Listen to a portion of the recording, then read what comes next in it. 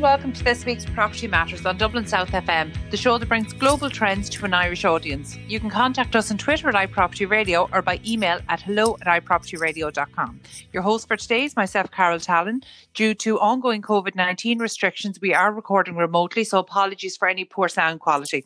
I'm now joined remotely by Graham Murray, Regional Director with Sherry FitzGerald. Graham, thank you for joining me. Hi, Carol. Thanks for having me. So, Graham, I'm delighted you were able to join us today. Obviously, as Regional Director of Sherry FitzGerald, you have a good broad view of what's happening in the marketplace. So you might just talk us through some of the current market activity that you're seeing in the residential market now. Yeah, thanks, Carol. I suppose, given that we work in Sherry FitzGerald, I suppose we get, as you rightly point out, a good broad view of what's happening in the market, both from our vendors and buyers. And I suppose, like anything, this lockdown or pandemic, when it first hit, there's always an initial shock or reaction to that and what could happen. So I think once we got over that, and certainly over the last 3 to 4 weeks, what we are certainly seeing is buyer sentiment is certainly hugely improved, and actually I would say it's actually very positive. I think when we look at any of the kind of the deals that we had been doing in January, February and into March, the vast majority have held together and gone through to completion. And actually where there was some buyers maybe stepping back as they didn't maybe know how this is all going to pan out,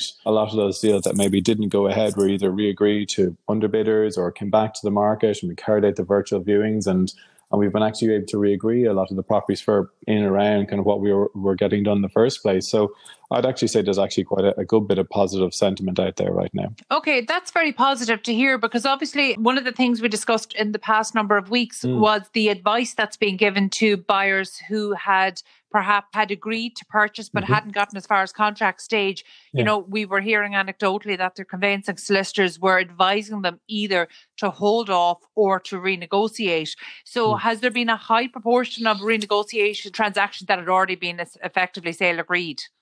I would say there's probably a reasonable proportion of our deals that are there that certainly buyers are talking to us on, are talking to the vendors on. And I think it often comes down to maybe where there is a buyer side to this, but equally where the vendors are in this cycle as well. Because I suppose a lot of our clients have chosen to sell for changes by choice as opposed to necessity, whereas maybe back in a different time, in recessionary times, things were different back then. So I suppose it comes down to where the vendor is in the cycle as well. So if they're in a position where they want to renegotiate or go forward, then so be it, we'll have a look at that. But I think equally buyers are taking advantage of a market where there is actually less competition right now.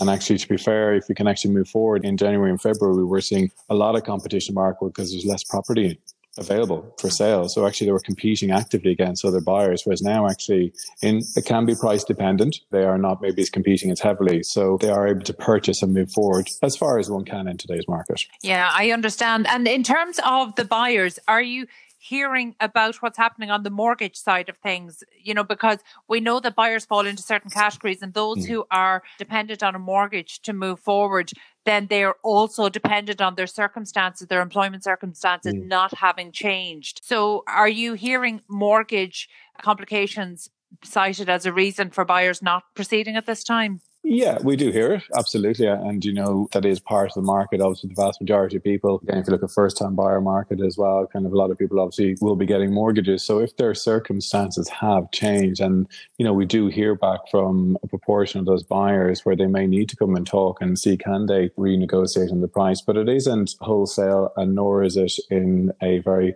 high level of renegotiation in terms of the value. But there are people's circumstances who have changed. There are circumstances which have not changed.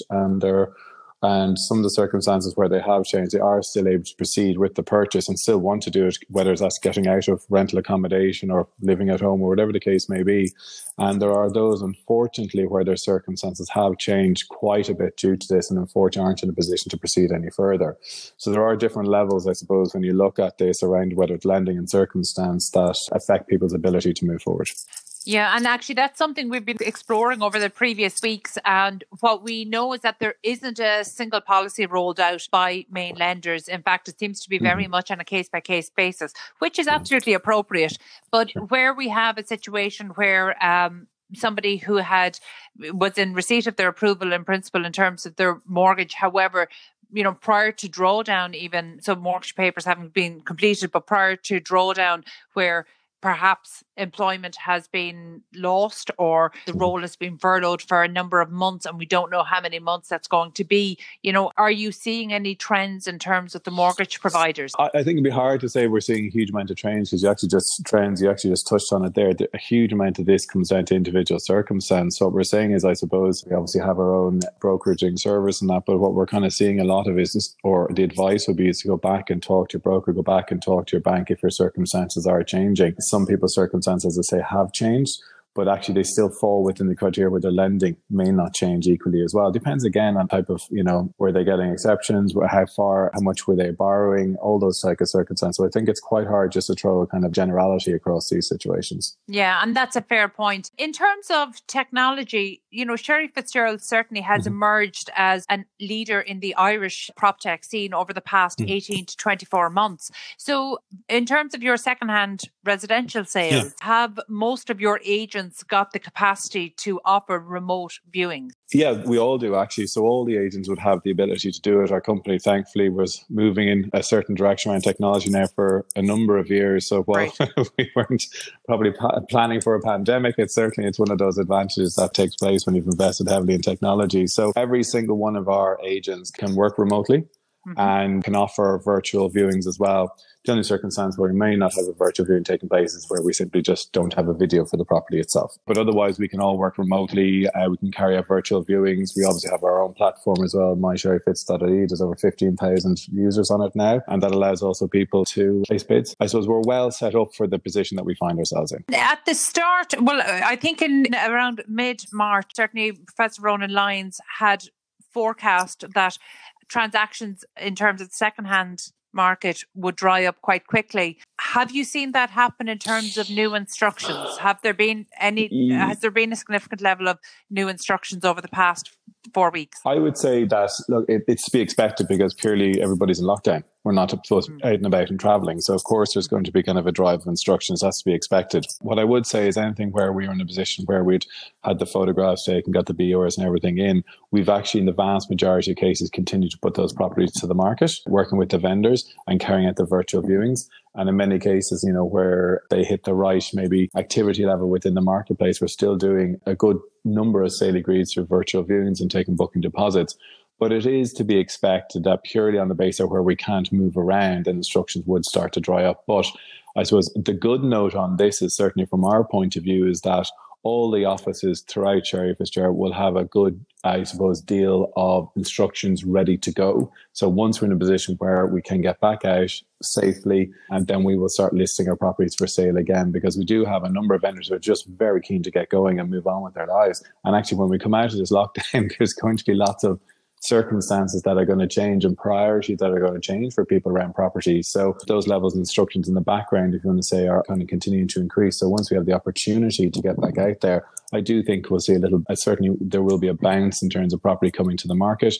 But I think, it's to be expected. If you can't have access to get properties listed, of course, the instruction levels will fall back. Yeah, absolutely. And, we've talked about tech being a great enabler, and I'm a huge proponent of that, and certainly, actually, it's interesting to speak to you because Sherry FitzGerald is one of the examples of an agency that is equipped to offer a smart transaction from start to finish, seamless, frictionless transaction that can happen online. However, we know in theory that exists, the technology exists and it's in place.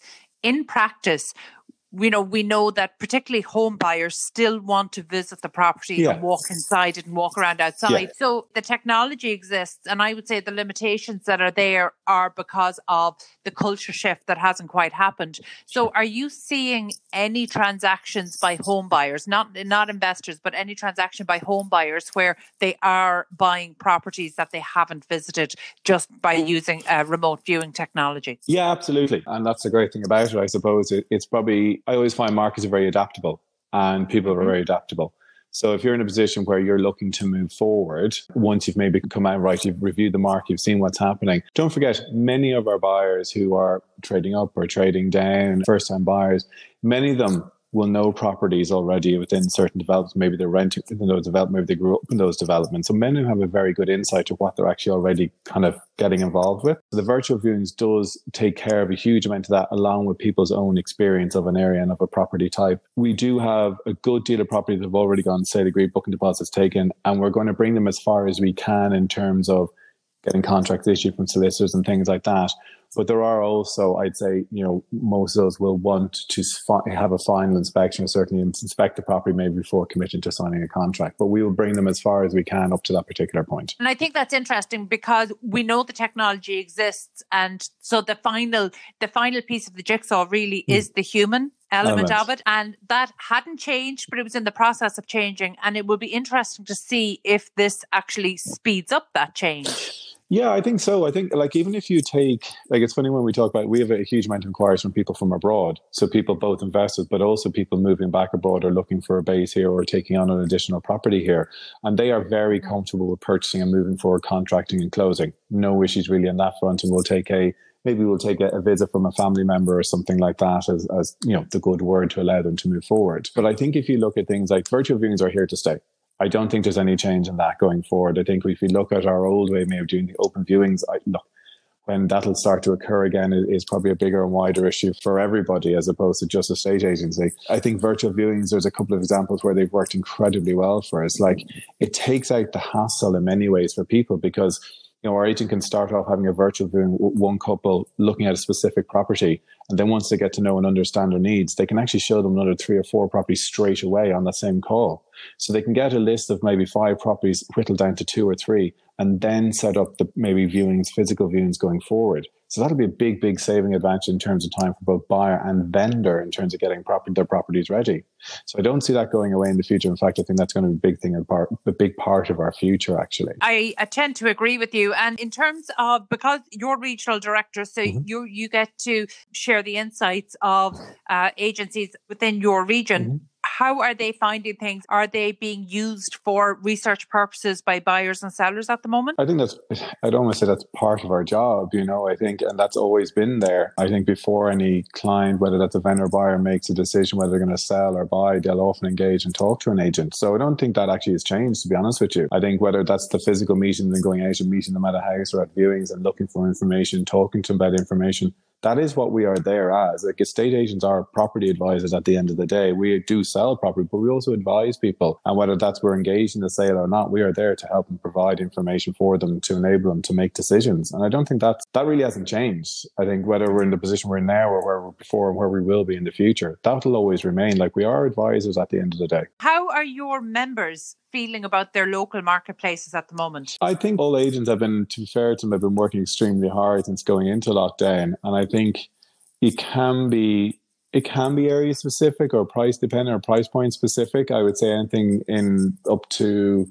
certainly up to say 700,000 is probably the most active end of the market. Obviously, once you start going up the ladder a little bit further, it just naturally there's less buyers at the top end of the market than there would be at the more affordable end of the market. So I think most of my teams will be quite positive about things, I have to say. I think you do go through that initial, how are we doing with this? How are we going to cope with this? And how do we move forward? But we're well in our stride now at this stage. So I think most of my teams are all of them are very keen to get back working in some sense of normality again. That will change, obviously, for the future and how we do our business. But people still need to move. At the end of the day, when we look at this, I think I kind of touched on earlier, there'll be huge kind of lifestyle choices made after this. People want more garden space. Maybe they want to be more suburban. Maybe they realize the houses were just too big for them. They can't cope or manage it anymore. So they maybe trade down, get a bigger style apartment with bigger balcony space, closer to beaches, walks, parks. All of these types of situations will occur. But I think you'll see the dynamic of the market shift somewhat when we come out of this. I hope you're right. In fact, one of the key things we're looking at the moment are work from home spaces. So whether it's a home office or garden pods or alternative shelter that can be put on site. So there's some really interesting things that happening at the moment. But before we let you go, Graham, you might just maybe tell us how you're preparing your member estate agencies to return to activity. Well, I suppose obviously it's hugely driven by government guidelines. And there's, we'll work very closely with the different governing bodies and are working very close with different governing bodies, including IBAC and that as well, in terms of getting back and being prepared. I think it's all quite still fluid at the moment. And we've worked with not only with all of our managers, negotiators, everybody within our own businesses to work out what is the best practical and safe way to return to work as well. So currently still working on all of those guidelines, but certainly we'll have something in place when we see ourselves, I suppose, getting back out much more kind of from, I think it's the 8th of June is the expected date. So I think we've worked very closely with our own agents and indeed all the governing bodies. So the priority will, of course, be from health and safety point of view of keeping everybody safe and healthy, and indeed from our vendors and buyers point of view as well. Graham, thank you so much for sharing those insights with us. We'll leave it there for now. Our thanks again to Graham Murray, Regional Director with Sherry FitzGerald. We need to take a quick break now. Stay tuned. 93.9 Dublin South FM. Welcome back to Property Matters on Dublin South FM with myself, Carol Tallon. You can contact us on Twitter at iPropertyRadio or by email at hello@iPropertyRadio.com. I'm delighted to be joined now by Gavin Coyle, CEO and founder of Safety Freelancer. Gavin, thank you for joining us today. Carol, thank you very much for having me. Gavin, your company has recently released a gig economy white paper. Now, we know the World Economic Forum has stated that the gig economy will be the fourth industrial revolution. What does that mean, and what does your white paper contain? In short, the World Economic Forum announced this about a year ago, not knowing obviously that COVID-19 was going to kick in. But there was a major shift, and has been a major shift, especially in America, towards the traditional workforce moving in a remote environment. And the figures would show that 30% of the workforce a year ago in the States was actually freelancing or doing some form of gig economy work. Mostly, I would say, in the digital space, in the sense that the large tech companies could not get access to great talent to fulfill the needs, the demand within their businesses. That then sort of evolved out into sales and marketing and into more other sort of mainstream occupations. In Europe, for example, 20%, a year ago, 20% of the workforce was freelancing or working within the gig economy space. And then I suppose we've had the explosion of Uber and Airbnb and the likes of Upwork as a platform to allow people to work from home and still make a good earning for themselves. I appreciate that it's much too early to say now, but is this trend going to increase? How is it going to likely be affected post COVID-19? Well, before COVID-19 even came out, the International Labour Organization had stated that less than 1 in 4 workers will be of a traditional nature in the next 20 years. The signs had already been there, that people were already shifting. And I suppose what we believed were millennials that are coming through now, these particular individuals are selecting people on the basis of skill set, number one. And regardless of where that skill set is, they're prepared to engage with that process. So the traditional workspace, office space is starting to look completely different. And you would notice then, and people in Dublin would notice, the likes of WeWork became a very big success overnight. Obviously funded by major investments in the background, and obviously they've had their challenges. However, what we knew was co-working, as in, it's a startup business, it's an enterprise, small cottage industry business, or it's a young tech company. Those co-working spaces are no longer, deemed startup spaces. They're now becoming part of the fabric of the new way of work. I think today, really, that's what we want to focus on, the future of work and what that looks like for Ireland's planning, construction and property industry. And we know that in terms of the gig economy, construction is a very large provider of roles in this capacity. But I suppose really what I wanted to talk to you today about was, because from the Coyle Group, you have a number of different focuses for the business. But in terms of Safety Freelancer, you might just talk to our audience about Safety Freelancer and what the platform is and does. So we recognised from our mainstream business, which is Coyle Group, that supplies field safety professionals around the world to oil and gas power generation utilities. We'd work with the likes of ESB. We could have anywhere up to 20 environmental and safety people in the field working for ESB on behalf of ESB. But we see the shift coming, whereby a lot of work that our guys were doing was very admin related.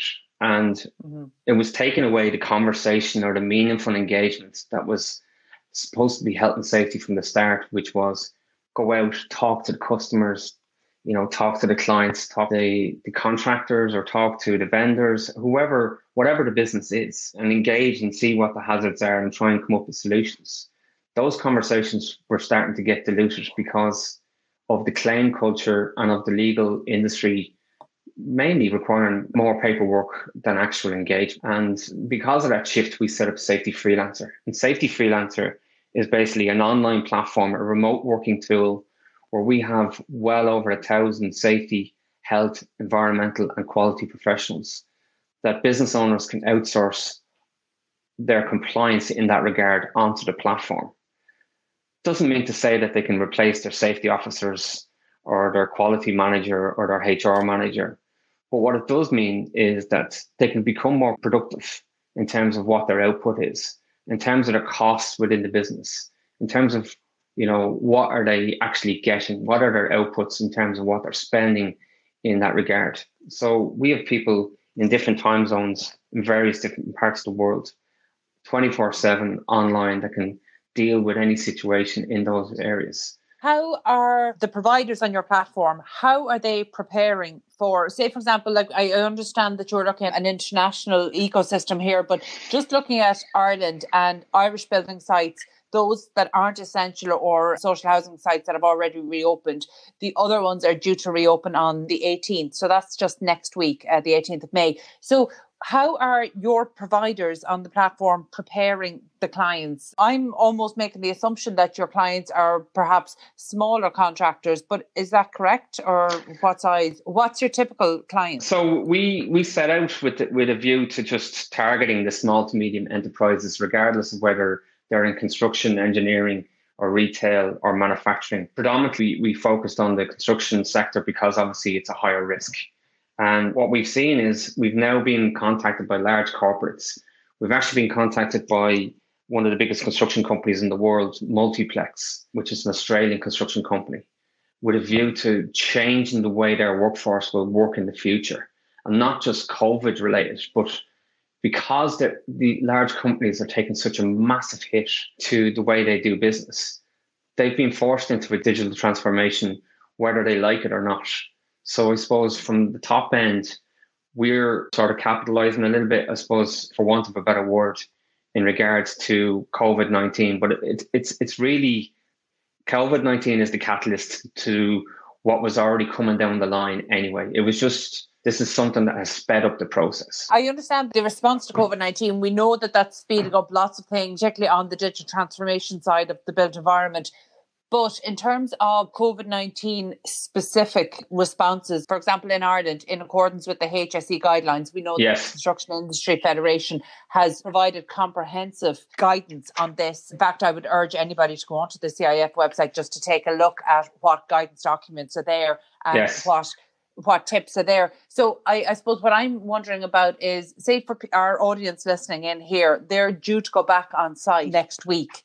What are the steps they need to be taking? Like, what has changed? Because, one of the important things that you pointed out to me was that, health and safety legislation in the main hasn't changed as a result of the virus. So all of those standards and compliance issues remain in place. But what new needs to be considered next week? The document, the Return to Work Safety Protocol that Minister Heather Humphreys had released, which was a very, very good document, very detailed. This is going to cost businesses a lot of money if they don't get it right. There's a lot more detail to be layered on top of, as you say, the 2005 Act, Safety Act, in order to comply with COVID-19. So our guys on the platform, for example, have been flooded with calls of how to actually disseminate the information between what the CIF wants, and what the safety protocol document wants. Albeit there's a lot of good stuff in those documents. To actually get down into the detail, there's a lot of work to be done. For example, somebody needs to be appointed that is a COVID-19 representative for the site. This is a layer on top of a safety representative and a safety officer that has never been done before. That person needs to be trained. So who's going to come up with the training material in order for that person to be trained properly. So we're getting calls on safetyfreelancer.com on the platform to develop training presentations to train COVID-19 representatives.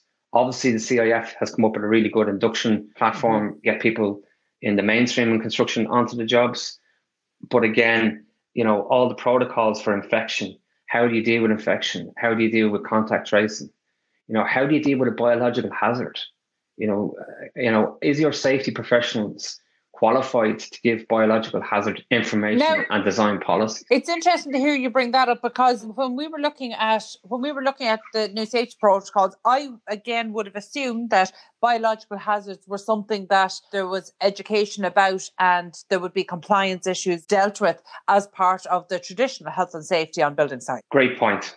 Absolute super point. And another main reason why we set up safetyfreelancer.com is because unlike the legal profession where you come out with a legal degree and you decide to go into, property as your main focus, or you go into contract law, commercial law, in health and safety, it's broad. You come out with a health and safety diploma or degree and you just look around for a job and see which one suits you in terms of an environment. But it doesn't give you a speciality. It doesn't give you a specific focus in a specific area. And this is what we noticed when we set up Safety Freelancer, is that if we can widen the net, then we can access people from around the world who actually have a degree in safety, but also a degree in biological hazards, people who have written books, people who are, there's lecturers from UCD, for example, on the platform. There's lecturers from DIT on the platform. So, it's access is what people need, access to talent.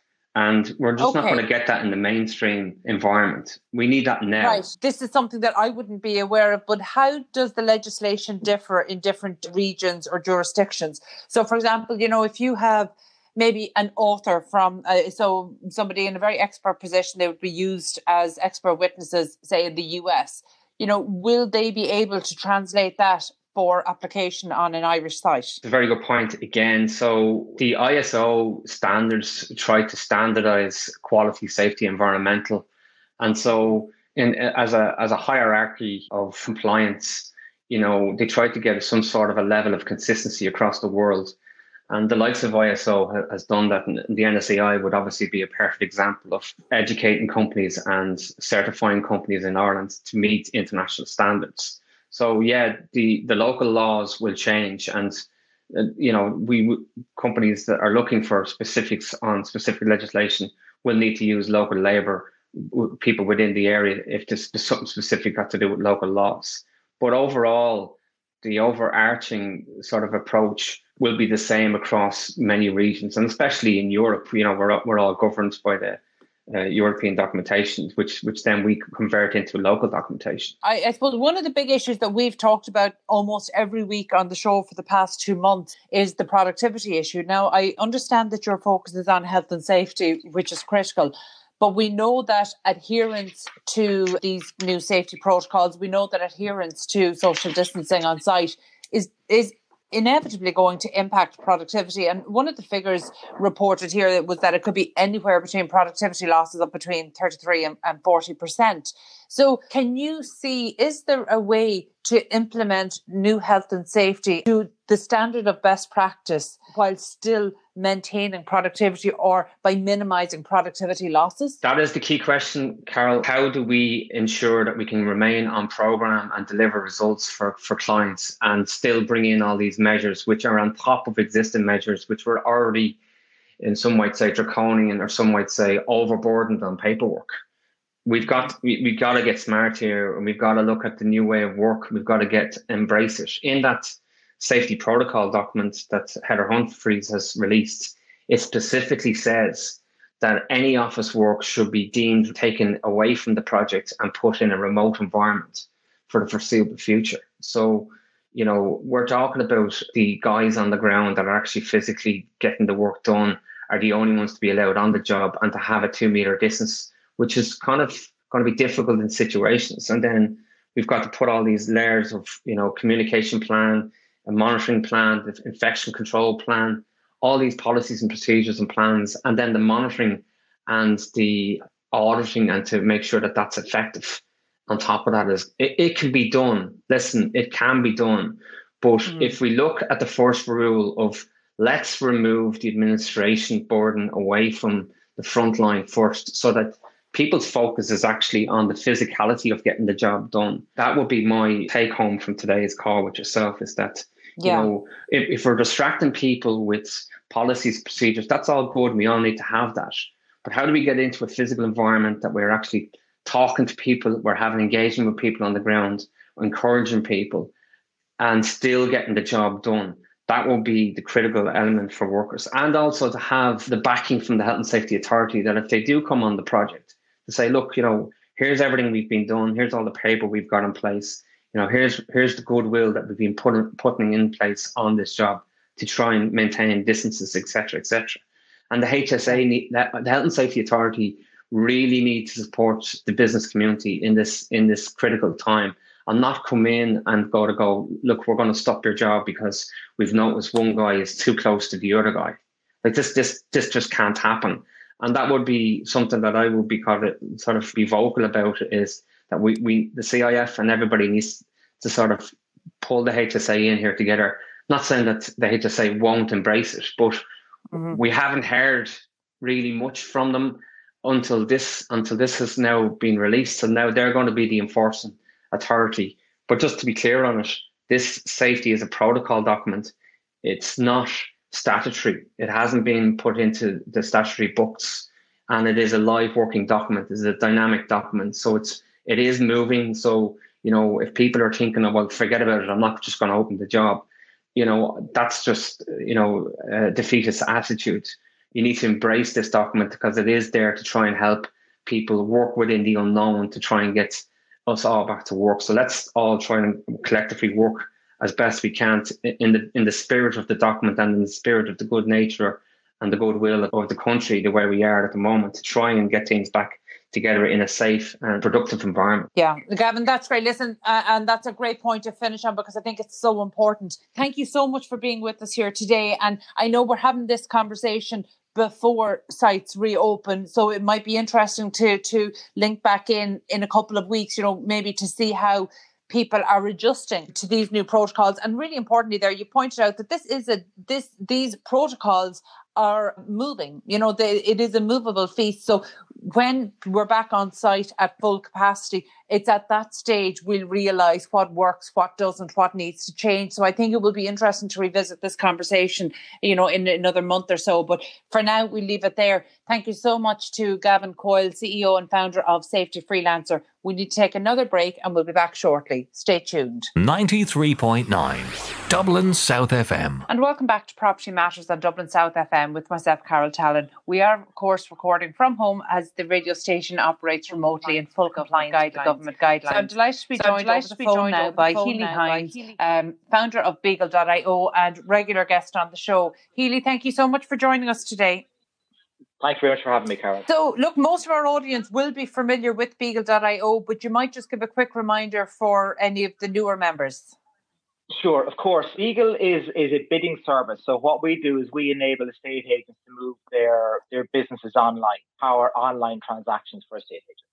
Excellent. Okay. Look, before we started recording, you and I just had a quick chat about a pretty worrying trend I was seeing across estate agents, mainly estate agents outside of the capital or in rural areas. But it's a trend that's worrying. You know, we've spoken to some, particularly in recent weeks, and they're feeling very disheartened by this. And one of the biggest causes that I'm seeing is that, you know, there were agencies, whether they're managing, particularly sales agencies, but even some managing agencies, you know, they really just held on. They barely kept their head above water, you know, a decade ago during the crash. You know, the recovery was not what it was promised to be. You know, people held on thinking that things would get better. And as the market recovered, the recovery was patchy. But, you know, certainly legislation and compliance became more onerous. Profit margins were just, you know, quashed completely.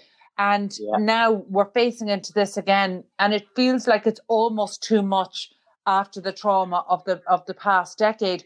So I've noticed a worrying trend right across Ireland. The agents I've spoken to over the past month, you know, they're feeling very defeated by this. So you're selling into estate agencies up and down the country. How are you finding things? Quite similar to what your own experience is there, Carl. Like a lot of people, these businesses, the industry, much in all its headline figures have shown price increases, and there's been a worrying trend and talk about rental rises and all that kind of stuff. The actual volume of sales transactions that have moved through the property market are still relatively low.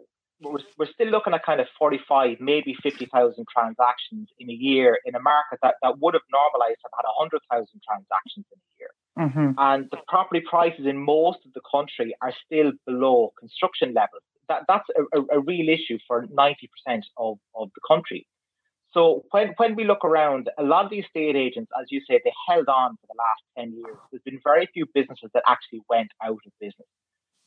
Most estate agencies, they cut back, they kept going. They're family-owned, family-run businesses, as I well know. Mm-hmm. And they kept their head above water, keeping their teams together, hoping that things were going to start getting back in shape. And they were getting back in shape.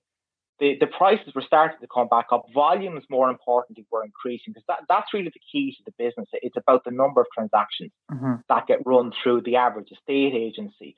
They're more than happy to see the number of sales increases rather than prices going up or down by 5 or 10%, especially at the margins that Irish estate agents operate on, which are at the lowest end of world scales. So a lot of these estate agencies were running very, very lean. They were starting to see things picking back up. They were starting to breathe again, looking at expanding their businesses and growing again. And 2020 was looking to be a very good year for a lot of them. And then the steam got taken out of their sales to a huge extent. Like a lot of them trying to get back to the businesses that they had before. And the issue is that market doesn't exist anymore. 10 years have moved on.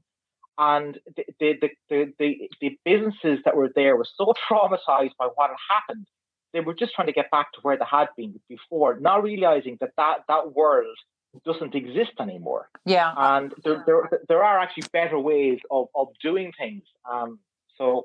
Yeah. Do you know, look, I absolutely hear what you're saying. And, you know, it's something that I think we probably need to address head on. You know, actually only this week I was chatting to an older gentleman in the west of Ireland, and you know, he said to me, "But you're always selling proptech," and I had to explain to him here. Look, I'm absolutely not. Apart from the fact I don't sell any proptech, you know, I'm not even here to sell the idea of proptech. We're really just telling you that the industry is evolving. That's not an opinion; it's a fact. And you know, agents shouldn't need to be sold on the idea of survival. And look, the harsh reality: not every business deserves to survive, and the market will decide that, not the business owner in a lot of cases. So all the business owner can do is add value to paying customers, and you can only add value if you and your business and your services are relevant. And I think that's where the disconnect is. People are really struggling to see how they add value that aligns with the technology that their consumers want to use and the way they expect their frictionless transaction. And that, to me, seems to be the breakdown. Yeah. Like if you look at that digital transformation that have taken place, even the financial sector has transformed. The last two to really get moving are the legal sector and the property sector. And the main reason, in my opinion, for that is because they're high price, low volume transactions. Mm-hmm. And even though everybody knows the system is broken, it doesn't work, it works well enough that the fear of change has been putting a lot of people off changing what they've been doing. Yeah, the people who are in the industry, it's bricks and mortar. It's a risk averse type of environment, and the difficulty is going to be either the stakeholders in the industry change, or somebody from outside the industry comes in and changes it for them. Mm-hmm. That's a huge challenge that's out there. You know, I actually think you've hit the nail on the head there. You know, I saw a graphic doing the rounds, an image doing the rounds on social media last week. And it's funny, but it's one of those funny because it's true. And it was a graph of what's driving digital transformation of your industry and of your business. And, they had, was it top down? Was it buying in innovation? And inevitably for the property industry, it's going to be COVID-19. So what are you, because you're already in, you've already been in this space for the last number of years, your technology is already at work with agents right across the country. What kind of trends are you seeing, and are your the agencies who are using your technology, what kind of trends are they seeing over the past 6 to 8 weeks?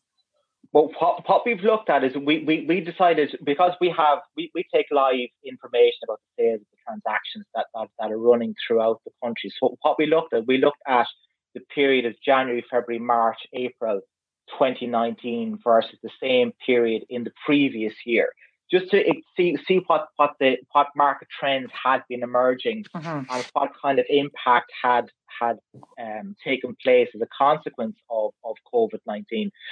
So in essence, what we had seen was that the market had been improving significantly in 2020 versus 2019. There was actually more activity coming through. There were more bids per property coming through in 2020 versus 2019. The activity level was increasing. The duration of the sales was actually dropping significantly. So property was effectively selling faster, with more people interested in it in 2019 than it had been in the same first quarter of 2019. Okay, and just to put this in context, you're basing this on the research that's come in over €1 billion worth of private treaty bids since January 2019. Yes. So that's a significant base from which to draw. Yeah, we've had like over €1 billion of bids have come through the system, and over 3,500 people have actually placed offers using our technology over that period. So we have a very substantial base from which to work from. So we have the trends that we were there, I think, are quite reflective of the way the market had been performing. So what we had seen, the change from what we could see started to come through in the latter part of March, really. Okay. The bids, the first kind of indicator was the bids per sale started to drop off and trend downwards in March of 2020. In March 2019, for example, there were 10.2 bids for every property that went sale agreed in that particular month. 9.1. That was the first month in which those figures had been reversed. Can I just get you to repeat those figures, Healy? The line dropped slightly there. We know that looking back to last year, you were seeing an average of 10.2 bids per property. Yeah. So how has that changed this year? There were 10.2 bids per property in March of 2019, and in March of 2020, it was 9.1 bids per property. So there were less bids per property coming through in March of 2020 than there had been in March of the previous year.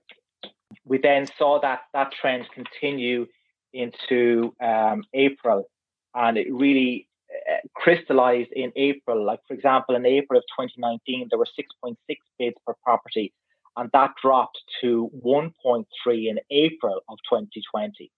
So there was a huge disconnect between those two figures. You could make an argument that 9.2 versus 9.2 or 10.2 versus 9.1 is effectively, it's less than a bid, so it's quite tight between those two figures.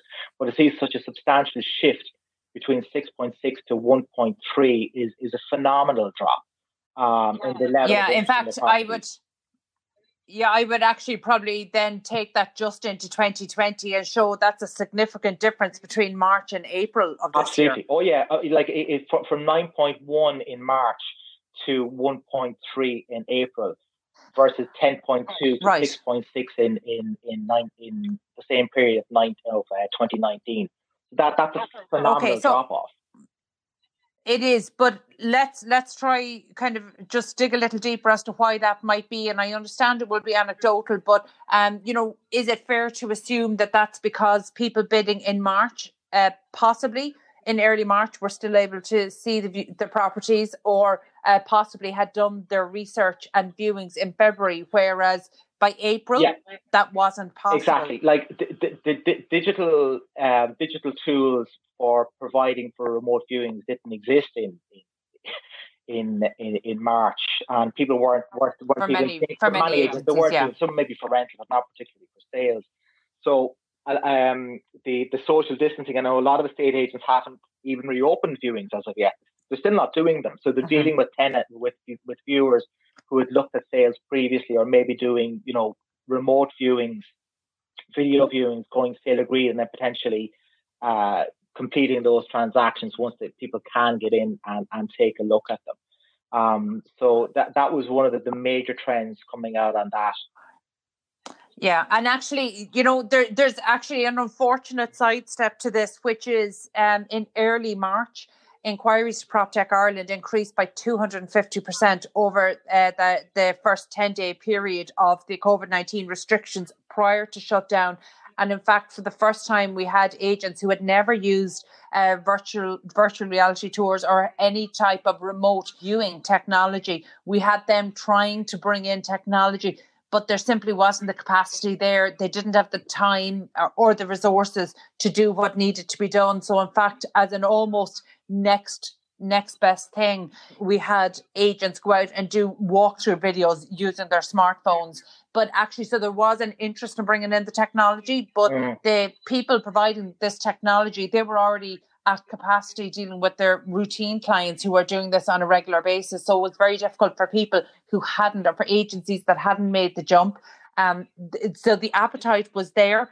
They just, in my experience, didn't know how to go about starting. And in fact, that's one of the reasons why I wanted to talk to you today, because, there's a feeling amongst some agents that have almost been avoiding digital transformation of the industry. There was then a feeling, have we left it too late? And that, of course, isn't the situation. There's definitely things that can be done now. So, stepping away from the agencies that you've been providing into for the last number of years, for the particularly regional agents across Ireland who haven't embraced online viewing and online bidding technology, what's the best steps to take to get started? The best step to do is go on to beagle.io and send me a message. We'll hold your hand from there through. Like our technology connects into your existing infrastructure. So our technology is designed for people who don't want to use technology. Like our average user is on the system for less than 4 minutes at a time. So there's no steep learning curves for what we're actually doing. And we've actually increased our team in April of 2020.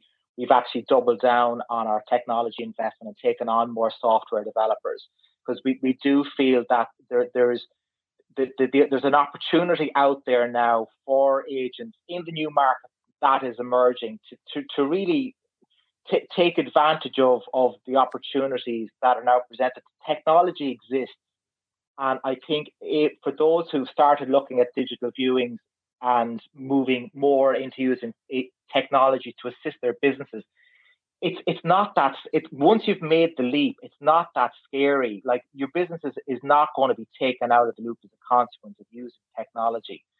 The technology is there to assist the businesses in continuing to operate and operate with the resources that you have in hand for managing remote teams. Like you might be thinking there saying, okay, am I going to reopen the office? Am I going to work a locked door? Am I going to have 2 people in, 3 people working from home? How do I do all this? That's where online bidding comes in, because it keeps your remote teams digitally connected, no matter where they are.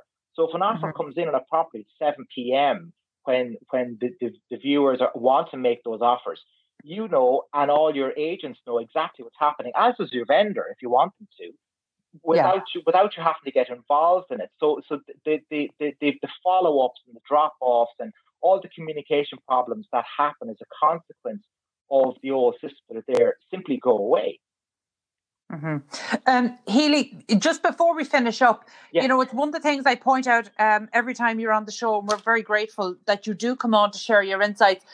You are one of the only PropTech providers that I'm aware of across Ireland and the UK that has quarter of a century experience of being an estate agent and running an estate agency. And I think it's at times like this that really shows, I think maybe there's a better understanding that not all proptech solutions are necessary, that it's important to prioritize at what's going to have the immediate benefits first.